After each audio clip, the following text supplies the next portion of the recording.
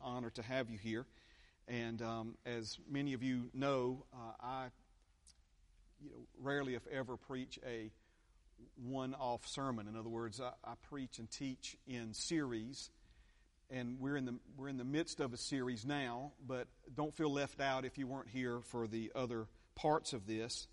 But we're talking about the importance of honor, and we sang about honor this morning. And God is an eternal community. God the Father, God the Son, and God the Holy Spirit. And they exist in absolute communion. And we see that honor originated within the Godhead. In other words, before He ever created you and me, the uncreated God, before He ever created you and me, He existed for all of eternity in a system of honor. And so God created us, remember, to be a part of His community. And His community, God the Father, God the Son, and God the Holy Spirit, is a community of honor. And it's very important if we're going to participate in and benefit from the eternal community that is God and the family of God, is that we become men and women of honor. We see that Satan obviously is opposed to honor in our lives, and the opposite of honor is to be offended, to take offense. And this is why we see so many opportunities on not just a monthly basis or a weekly basis, on a daily basis. Think of all the opportunities that you have to be offended. Now listen, what you watch on television is between you and God. What you listen to on the radio is between you and God. But be careful of all the opportunities on talk radio and cable news channels. Amen. A lot of that is nothing more than multiple opportunities a day for you to become offended at someone in government, at someone in a state that you don't even live in, or so forth and so on. Okay, because the devil knows that the importance of honor, and he also knows that honor and offense can't coexist in the same heart. So Satan tries to work against the honor of God operating in your life by rooting it out of your heart, so to speak, with offense. All right. Now, what we see, some key points that we've covered recently, is that God honors those who honor Him. Now, He loves everybody, but He can only honor those and will only honor those who honor Him. God cannot honor you and me when we are doing dishonorable things. To do so would be to endorse things that would destroy us and make us miserable. We've also learned that honor is a deliberate and intentional act. In other words, we honor on purpose. You don't accidentally show honor to God, nor do you accidentally show honor to another person. Honor is something that we do on purpose. That means honor is a choice. And sometimes it doesn't feel like that. Sometimes, let me make this next point. We choose to honor, and we also choose to be offended. Okay? So remember, offense is the opposite of honor. And when you're in the middle of a potentially offensive situation, it doesn't feel like you have a choice, does it? I mean, it just feels like you got caught up in the moment. Next thing you know, you're popping off your mouth, and yet you actually had a choice. The Bible says, "Do not take the offense." Doesn't mean an offense won't be offered to you, but you and I, we have a choice to not take or refuse the opportunity presented to us to be offended. So in the same way that offense and being offended is a choice, honor is also a choice. Now, we said this already. Let me just put it on the screen. Offense and honor cannot exist in the same heart at the same time. And what we also see and have discovered in our series is that faith will not work in an offended heart. Romans 10 says, with the heart a man or a woman believes. Amen. And so if faith works within and from the heart, Satan tries to neutralize our faith by affecting our heart in negative ways. And so we see this over and over again. When Jesus would teach on things like faith, or when He would teach on things like prayer, more times than not we see Him include in that teaching, either on the front end of it or the back end of it, a teaching on forgiveness. Amen. On forgiving one another. And so obviously if we need to forgive someone, it's because that person has somehow offended us or we have taken an offense from them. Now, again, just to try to review some of these things to bring us all up on the same page, in Mark the 6th chapter and in Luke the 4th chapter, we have an account of Jesus returning to his hometown of Nazareth. And the people he grew up with did not honor him the way he was honored in other places that he had already been to minister. We see that as he traveled throughout that region, people received him and honored him, and he was able to do amazing things in their lives. But the people that he grew up with did not honor him, and we see that it limited his ability, not his willingness, it limited his ability to work in their lives. This is so very important. We cannot hear this or be reminded of this enough. Now, we're not going to turn there this morning, but I'm just trying to go through this quickly again. So, for instance, in Mark chapter 6, verse 3, it says that the people in his hometown of Nazareth were offended at him. And Jesus responded by saying, a prophet is not without honor except in his own country.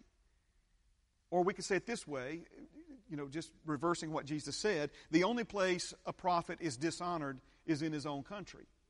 Other places that Jesus went, he was honored. But when he came home, and remember, the familiarity with him bred contempt. There was no denying that the hand of God was upon him. When they heard him speak, the Bible says they were astonished. Their breath was taken away at him. But yet they reasoned in their minds that he was Mary's son. They reasoned in his minds that he grew up with us. And all these things we've heard about him, there's no way that it could be true. And so rather than honoring him, they dishonored him. And then the 5th verse of Mark chapter 6 says that Jesus could do no mighty work there. Not that he would not do it, but that he could not do it. So we come to a very important conclusion. God's ability to work in your life is determined by the honor you choose to give him. Now, I know that's a strong statement, and again, for those of you who are new to this study, we've been on this for weeks. We've looked at this in so many different places. God's ability. Now, God's ability, obviously, is only limited by his word, but I'm not talking about his overall ability. I'm talking about specifically his ability to work in my life or his ability to work in your life is determined by the honor or the place of honor that I choose to give him in my life. The priority would be another way of honoring God. And, of course, we're probably not going to get there this morning, but one of the things that we see in the examples that Jesus pointed to was a widow who put God first. She made him a cake first, right? Not, well, let me take care of myself first, and if there's anything left, I'll give it to God. No, she gave it to him first. You see the difference in honor there. Okay. So God's ability to work in your life is determined by the honor you choose to give him. A refusal to honor God on your part or my part literally ties his hands. It makes him unable. And we see this in other places in Scripture, but most dramatically in Mark the 6th chapter. Jesus could do no mighty work there among those people. Now turn with me to Luke the 4th chapter, Luke chapter 4. And we'll begin in verse 23. Luke 4 and 23. If you're familiar with what Jesus did when they treated him so poorly and rejected him and literally said offensive things, because you realize that when offended people offend. Do you understand what I mean by that? When someone becomes offended, next thing you know, we start saying offensive things to other people. And so they became offended at Jesus, and when they became offended at Jesus, they began to offer Jesus opportunities to be offended back at them. Thankfully, he didn't take those opportunities. Thankfully, Jesus did not choose to be offended at the people in Nazareth, but instead, he chose to continue to honor them, to continue to show them honor by remaining in that area for some time. And the Bible says that he went from village to village teaching them in a circuit, literally in a pattern. He went from place to place, smaller crowds, smaller venues. But because the problem was unbelief due to a lack of honor, we can draw from Scripture, but also it only makes sense that these were the things that Jesus was addressing in their lives. Let me try to say this another way, and let's make it personal, okay? If there's a certain thing in your life that Father God keeps speaking to you about, guess what? That's the next thing that you need to deal with. That's the next thing that you need to let Him help you work through. Amen. Are you hearing me? Because what we see with God is, remember, we tend to be people who want God to do something for us, and He's already done a whole lot for us. But if we're going to get on the same page with God, we've got to realize that God's not just trying to do something for you. He's trying to take you somewhere you can't get to without Him. He's saying, take my yoke upon you, and let's walk this walk together, and with me I can get you to a place in life that you can never get to by yourself. So God's trying to get you somewhere. And in order to get from where we are now to where God has us to be and to live, there are some obstacles, amen, that we got to overcome. Amen. We've got some obstacles, some issues that we got to work through. Amen. And so obviously Jesus, you know, the Bible says in Him was hidden all treasures of wisdom and knowledge. Jesus could have explained to these people what the trumpets were in the book of Revelation before the book of Revelation was ever written. There's all kinds of things that He could have taught them had His Father told Him, teach these people these things. But what did these people need the most? The one roadblock in their lives was a lack of honor, and because they did not have honor, it was causing them to live in unbelief.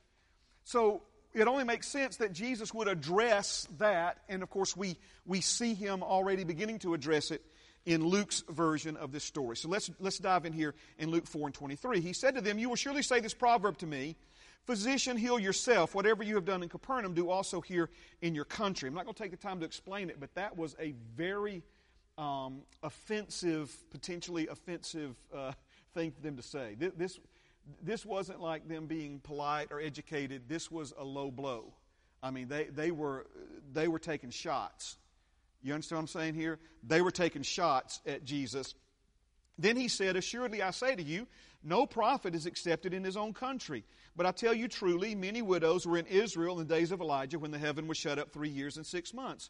And there was a great famine throughout all the land. But to none of them was Elijah sent, except to Zarephath in the region of Sidon, to a woman who was a widow. And many lepers were in Israel in the time of Elisha the prophet. And none of them was cleansed except Naaman the Syrian. So all those in the synagogue, when they heard these things, were filled with wrath, and rose up and thrust him out of the city. And they led him to the brow of the hill on which the city was built, that they might throw him down over the cliff." I think he had a nerve. What do y'all think? "Then passing through the midst of them, he went his way." I try to explain it this way, okay? And I have been delivered from nail biting, okay? But as a younger person, I tended to bite my nails, and that piece of skin on the side. Come on now. See, those of you who don't know anything about that, don't try it, okay? All right. But as long as that skin is dead, as long as that fingernail is dead, you can chew on it all day. But if you ever get to the quick part, also known as the live part, the part that's alive, right? Now that's sensitive, isn't it? See, that's sensitive. And so clearly, you know, Jesus hit a part that was still alive in them that needed to die. The offense that was in them, the attitude that was in them, He spoke the truth to them, and He spoke it to them in love. Now what He's doing here, if you don't know exactly what's going on, Jesus is talking about the prophet Elijah, and the only widow that was willing to honor him was not in Israel.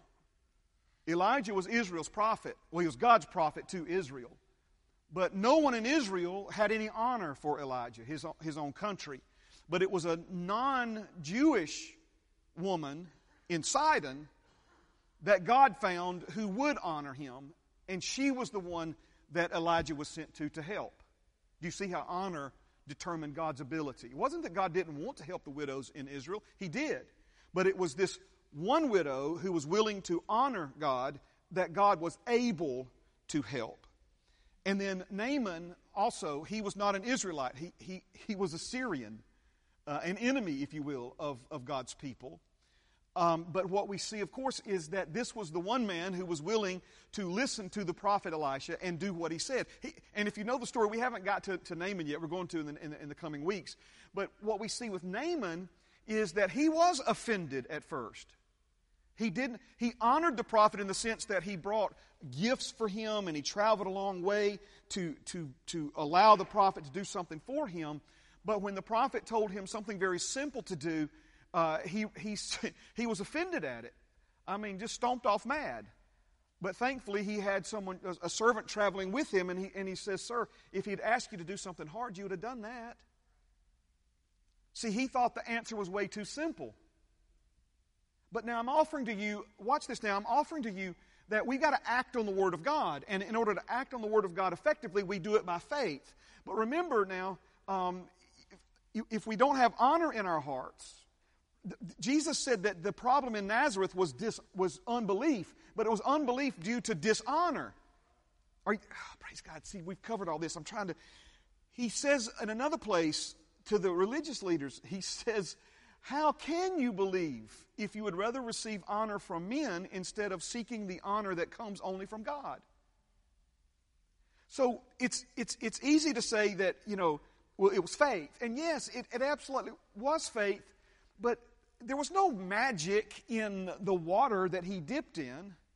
It was choosing to humble himself and honor God by honoring God's prophet and doing the simple thing that God's prophet asked him to do. That was what released the miracle, or we could say it another way, enabled God to work in his life. Now, there's a couple of different places we can go from here. I'm going to try to cover at least two of them in the time that we have remaining, okay? So can you hang in here? You got a few more minutes? Everybody good? Yeah? Are you interested in honor? I know that this has been something the Lord's really been breathing on for us here of late, and I want to make sure that we get this and get it clearly. Jesus' statements about the widow and about Naaman the Syrian were not low blows. It was not him striking back in anger to wound them more deeply than they wounded him. He loved these people enough. Come on now, aren't you glad God loves us enough? He loved these people enough to try and help them see where they were wrong and how their error was causing them to miss out. God doesn't want you to miss out. Have you figured this out by now? God wants you to get in on everything He has you to get in on. He wants you to benefit from everything that He's bought and paid for on your behalf. So He speaks the truth to us in love. Jesus wasn't mad at these people. He wasn't, "Oh, you're going to hurt me? Watch this. I'm going to strike back." Listen, Jesus was brilliant enough and intelligent enough, like a lot of you. Come on now. A lot of you very intelligent. I don't, just hear me please, okay? I'm a wordsmith. Words are, sometimes, my family will say something like, "Man, I didn't understand that. You didn't make that clear." It's a joke. Please hear me. It's a joke, okay? I'll say to them, "Look, there's no way. I communicate for a living. Are you kidding me? There's no way I wasn't clear about that." There are times when, my ability to use the English language and stuff starts forming in my head. Really clever and rude and cutting things. Don't think bad. I'm just telling you, the thought dies, if you don't speak it. Amen.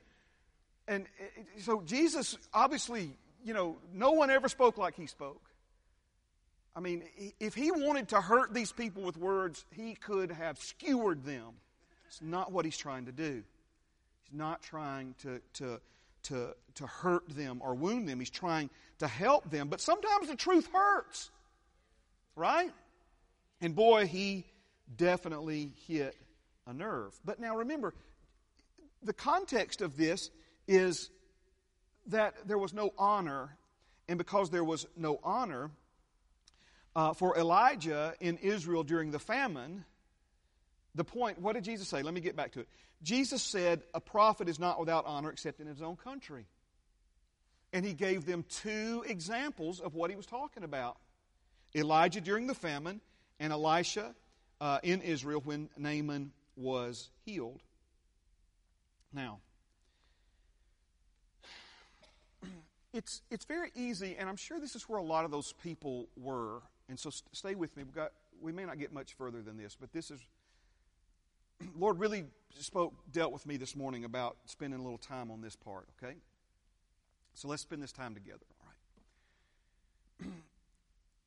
One of the things that made the people so angry is they were certainly familiar with this woman who, was in their Bible, was in the Old Testament, And so they had studied about this and they had read about this, but this was one of those things that they just chalked up to the wrong idea, right? But nonetheless, they chalked it up to this idea that, you just never know who God's going to help. And you never know what God's going to do. And sometimes God does and sometimes God doesn't. And, it's this mysterious will of God and only God knows why He chose to help this woman and so many other people suffering and starving to death. And it's just the mysterious ways of God. We don't have to like it, but we just have to realize that, for whatever reason God chose this woman and didn't choose any of the widows in Israel.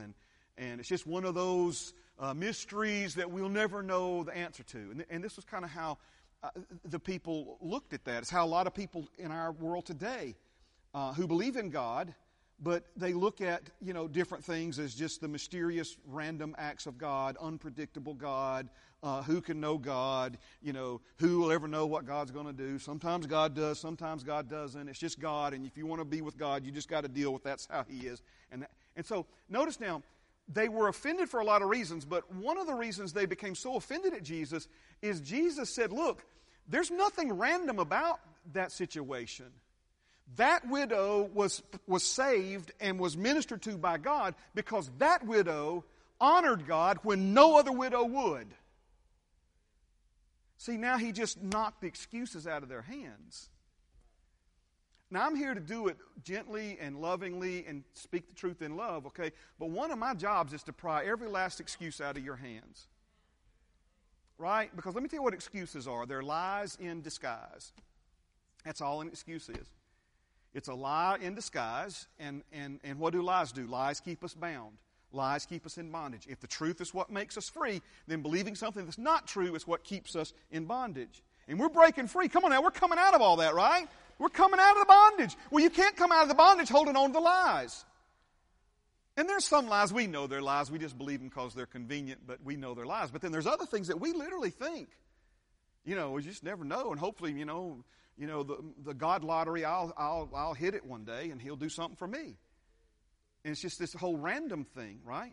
But now Jesus says, no, that was not random. A prophet is not without honor in his own country. No one in Israel would honor Elijah, and no one in Israel, during the famine would honor Elijah, and no one in Israel, during the time Naaman was healed. There were a lot of lepers in Israel, died with leprosy. A lot of widows in Israel died of starvation. Not because God just randomly rolled some dice and her address came up in the numbers. God didn't just open a phone book and go, okay, that woman. No, He's saying that there was something about her that enabled God to help her that was glaringly absent from all the others, and that was what prevented God from helping them. Is that not the context of this? Jesus came to Nazareth, sleeves rolled up. Jesus came to Nazareth to get busy and do the mighty works of God among His own hometown people. But He couldn't do it. Could not do it because of their refusal to honor Him and honor God by honoring Him. You still with me? So, the devil and the religious minds he controls would have you believe that God is random and unpredictable when He is anything but. And see, for some of you, you're like, hold on a second, Pastor Mark. You had me till now, but that just don't make sense to me. Well, just hang in here for a minute. This is one of the verses the Holy Spirit impressed upon me to show you this morning. It's Psalm 103, verse 7. If you're not familiar with this verse, man, you need to become familiar with it. And it says this, God made known His ways to Moses, His acts to the children of Israel. Now, Moses saw what God did the same way that all the other people that God brought out of Egypt, saw what God did. But Moses saw it differently because he understood the ways of God in addition to the actions of God. Are you seeing this? If you're just sitting back looking at the actions of God and have no idea about the ways of God, then you're going to draw from that an impression that God is random and that God is unpredictable and you never know what God's going to do. But if you know and understand the ways of God, then you realize that what God does is according to a pattern and it is predictable. Anyone who says you never know what to expect from God is someone who only knows His actions and is still clueless when it comes to His ways. Are you ready for this? This will help you right here. Let me change your life. God always acts according to His ways. And so that is what makes Him predictable. Now, when we say unpredictable, obviously, you can make an argument. If we were going to have a debate this morning, then you could make a pretty good case, using examples of God's, unpredictability. But hear me out now. I don't even like using that word, but this is what I want you to see, okay? The channel He uses may surprise you, but the source is always the same. Are you following what I'm saying? In other words, the Lord told Brother Copeland this many, many years ago. He said, I've got at least 100 ways to make you a millionaire, and you can't think of one. See, so when we say unpredictable, I don't like that. I don't even like associating unpredictable with God, because God is, He operates according to His ways, according to His Word, all right? But if there is an unpredictability about Him, it's that you can never predict how far above your expectations He's going to go. Amen. Or how many different ways He has to produce the same result in your life. And I don't know about you, but I like to keep things fresh. Are you saying? You know what I'm saying? I mean, God keeps it fresh, man. I mean, He can send a bird with food in its mouth to you. He can send a fish with gold in its mouth for you. You can wake up one day and everything you need laying out in your front yard. All of these are ways that God has met His people's needs. Am I right about this? Okay. But still, many channels, but one source. God's the source of every bit of that. No matter how complex the problem or past understanding the supernatural solution may be, God has established simple, doable, and predictable ways for us to connect with Him and receive from Him. Am I right about this? Let me give you, first of all, a master key to all of this is honor. All of God's ways involve honor. Okay? But here is, and look, there's other things involved, but they all basically come back to this one thing. Be not deceived. God is not mocked. Whatever a man sows, that he will also reap. You'll have lunch today because of a predictable pattern of planting seed, harvesting fruit, and it making its way to a table or a can or whatever, amen, for you to open and eat. Are you seeing this? Who established seed time and harvest? God did. It's a pattern. It's a pattern that's based upon a 200 million mile wide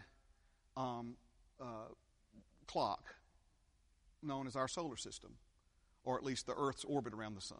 Solar system's even much bigger than that. Are you still with me?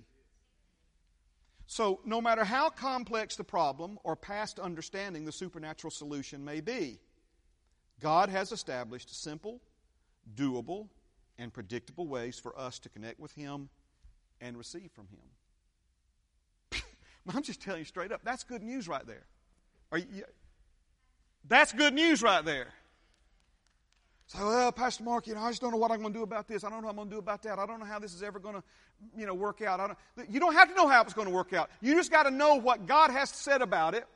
And you got to be willing to honor Him by putting His opinions and His ways above your opinions and your ways, and do what He says for you to do and trust Him. And then, see, you just enabled Him to work on your behalf. Now, calling this part and this portion of our series is entitled Honor a Case Study. Okay, and these are the two cases that Jesus pointed out. He pointed out this widow, and He pointed out Naaman. And how many of you believe if Jesus thought it important enough to teach people about these two situations, then we ought to look into them for ourselves? So, in 1 Kings chapter 17, verse 9, we see that God speaks to Elijah. He says, "Arise, go to Zarephath, which belongs to Sidon, and dwell there. See, I have commanded a widow there to provide for you." So he arose, went to Zarephath, and when he came to the gate of the city, indeed a widow was there gathering sticks, and he called to her and said, "Please bring me a little water in a cup that I may drink." And as she was going to get it, he called to her and said, "Please bring me a morsel of bread in your hand." So she said, "As the Lord your God lives, I do not have bread, only a handful of flour in a bin and a little oil in a jar. And see, I'm gathering a couple of sticks that I may go in and prepare it for myself and my son, that we may eat it and die." She's fixing to make her last cake. And then they're going to die. And Elijah said to her, "Do not fear. Go and do as you have said, but make me a small cake from it first." Wow. "And bring it to me. And afterward, make some for yourself and your son. For thus says the Lord God of Israel, the bin of flour shall not be used up, nor shall the jar of oil run dry until the day the Lord sends rain on the earth." So she went away and did according to the word of Elijah, and she and he and her household ate for many days. The bin of flour was not used up, nor did the jar of oil run dry, according to the word of the Lord, which He spoke by Elijah. Man. So God's provision in this situation, it came from God, but it came through a door of honor. Now,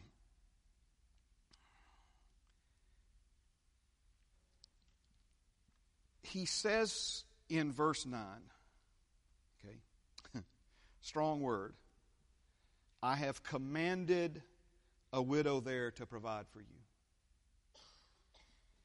Commanded. The literal translation is, "I have ordered her to provide for you."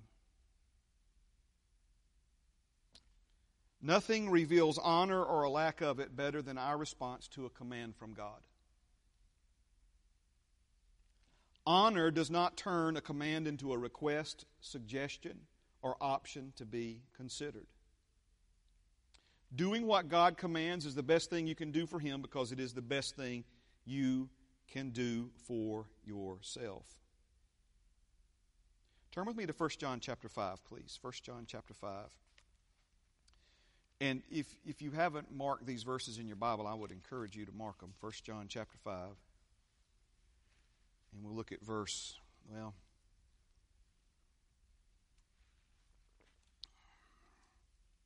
let's begin at verse number 3. 1 John chapter 5, verse 3 says, "For this is the love of God, that we keep His commandments. And His commandments are not burdensome."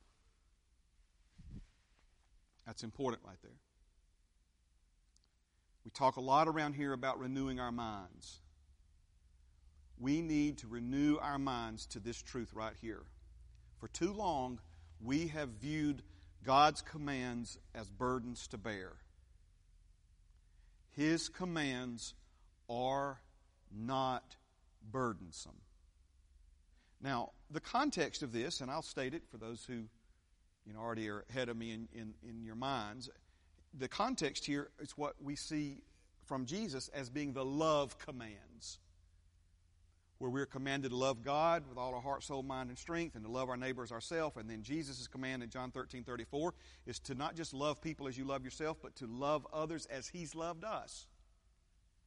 Now what we see is that in these love commands, or the fulfillment or the obedience of these love commands, Jesus said, on these two hang all the law and the prophets. In other words, if you really show love to your neighbor, you're not going to be lying to him or stealing from him or sleeping with his wife or whatever. Okay, but love is the ultimate fulfillment of all of God's commands.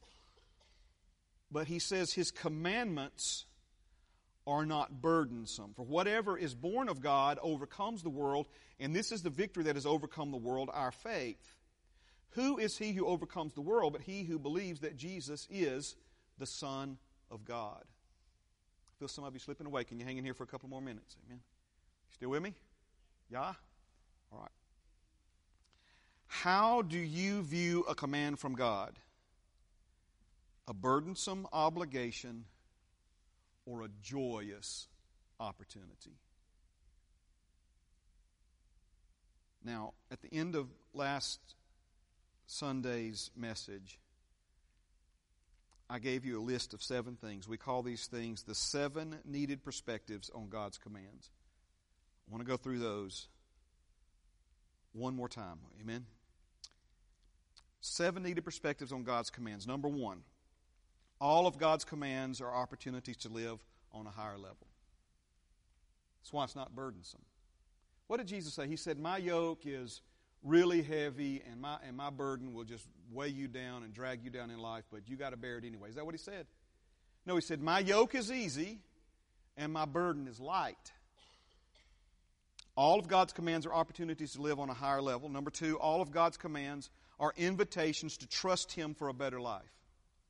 All of God's commands are a summons to do things His way. This keeps popping up in my heart. It may not be for everybody, but it's definitely for somebody. Okay, somebody's pulling this out of me.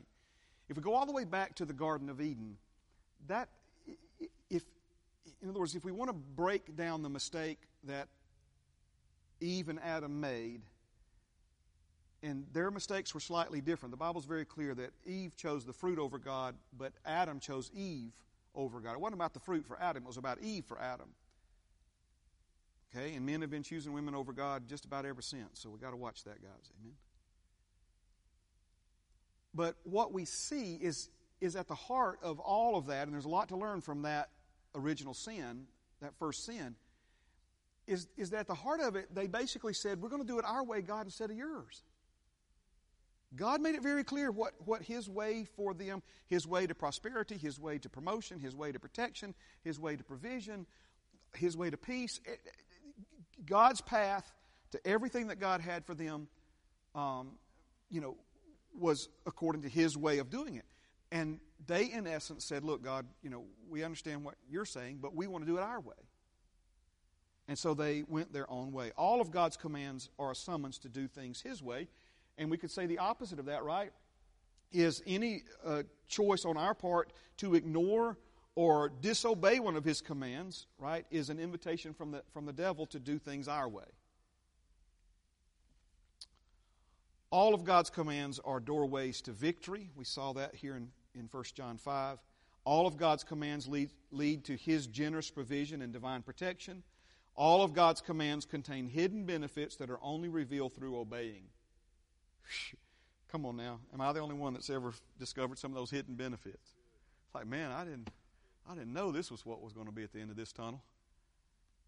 I'll tell you one way you know that is like when you go, why did I not do this a long time ago? You know what I'm saying? It's like, what took you so long, man? All right? And then number 7, all of God's commands are backed by His unlimited power and resources. So God was smiling on this widow when He commanded her to provide for His prophet. He wasn't trying to put some weight or burden on her, this unfair. Do you think about for a minute all the opportunities she had to be offended at this? Right? Are you kidding me, God? I can't even care for my son. Me and my son about to die, and you want me to make food for some prophet in Israel? What? No, God, I'm not doing that. Have you lost your mind? In other words, all the opportunities. And then, think about this one, okay? Make me a cake first? I mean, does that not just cause the who do you think you are words to form in your mouth? All these opportunities that she had to be offended. But notice now, she was leaning into honor here. And she recognized that God was smiling on her when He commanded her to provide for His prophet. A lack of honor will cause you to be offended by and miss out on an opportunity you should otherwise rejoice over. You should otherwise rejoice over. Now, I'm not going to have time to get into all of this, but I'll tell you where we're going from here. Is we're going to talk about giving and receiving. Because if honor is to be in our lives, let me show you this verse right here, okay? Proverbs chapter 3, verse 9 and 10. Honor the Lord with your possessions. Come on now. And with the first fruits of all your increase. So your barns will be filled with plenty, and your vats will overflow with new wine. Do you see in this verse an opportunity to live on a higher level? Do you see in this verse an invitation to trust God for a better life? Do you see in this verse a summons to do things His way? God's way is to honor Him first with everything that He gives to us. Do you see in this verse a doorway to victory? A doorway to increase? Do you see in this verse God trying to lead you to His generous provision and divine protection? Do you see in these two verses, Proverbs, the ones that are on the screen, 3, 9, and 10. That's the ones I'm talking about if I wasn't clear on that, okay? Do you see in these verses the hidden benefits that are only revealed through obeying? And do you see in these verses commands that are backed by God's unlimited power and resources? He says, honor the Lord with your possessions and with the first fruits of all your increase. And learn to live on less. Is that what it says? And learn to get by with less than you've been eating and feeding to your children. Is that God's heart and motive behind this? Is He saying, honor me with the first fruits of all your increase and tighten up the budget? See, that's how we hear this. Because we think the commands of God are these, obligations, these burdens and how can we ever do it? But, we don't want to go to hell. We want to go to heaven, and we got a big Christian family. And so, man, maybe we can try to scrape together something for God every now and then, and maybe He'll be set. No, see, that's not what God's saying. He's not saying honor me with your possessions and with the first fruits of all your increase, and so that you can learn to live on less and be holy because you're poor. That's not what He's saying. He's saying, do this so your barns will be filled with plenty. And your vats will overflow with new wine. The King James Version of this literally is, honor the Lord with thy substance. Substance. Okay? Can I tell you what that means? That means honor requires something of substance. So God commanded this woman to provide for His prophet. She could have said, listen, Elijah, you're not getting my boy's food. Okay, just go ahead and get that nailed down. All right. I've been praying for you, and I'm going to keep on praying for you. Listen, we're in this together.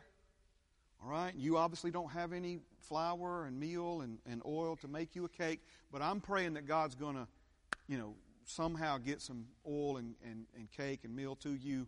But you're not getting any of mine, so let's just go and get that nailed down. If you're welcome to sleep out in the backyard, You find you some hay out in my barn, whatever, make do. But see, none of that would have been honoring. When it came to really honoring God, it required something of her substance. Do you see this? In other words, it's a lot of people talk a good honor game, but true honor requires something of substance.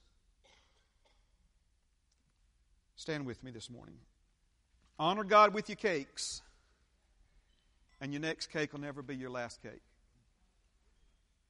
Come on now. Honor God with your cakes, and your next cake will never be your last cake.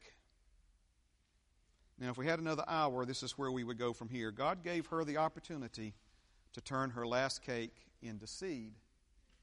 Notice now, honor, I don't know this woman's story. I can't tell you for sure that she honored God with the oil and the meal that were in that barrel when it was brand new. In other words, I don't know if she honored God with the first fruits of that increase, but we do know that she honored Him with the last of it.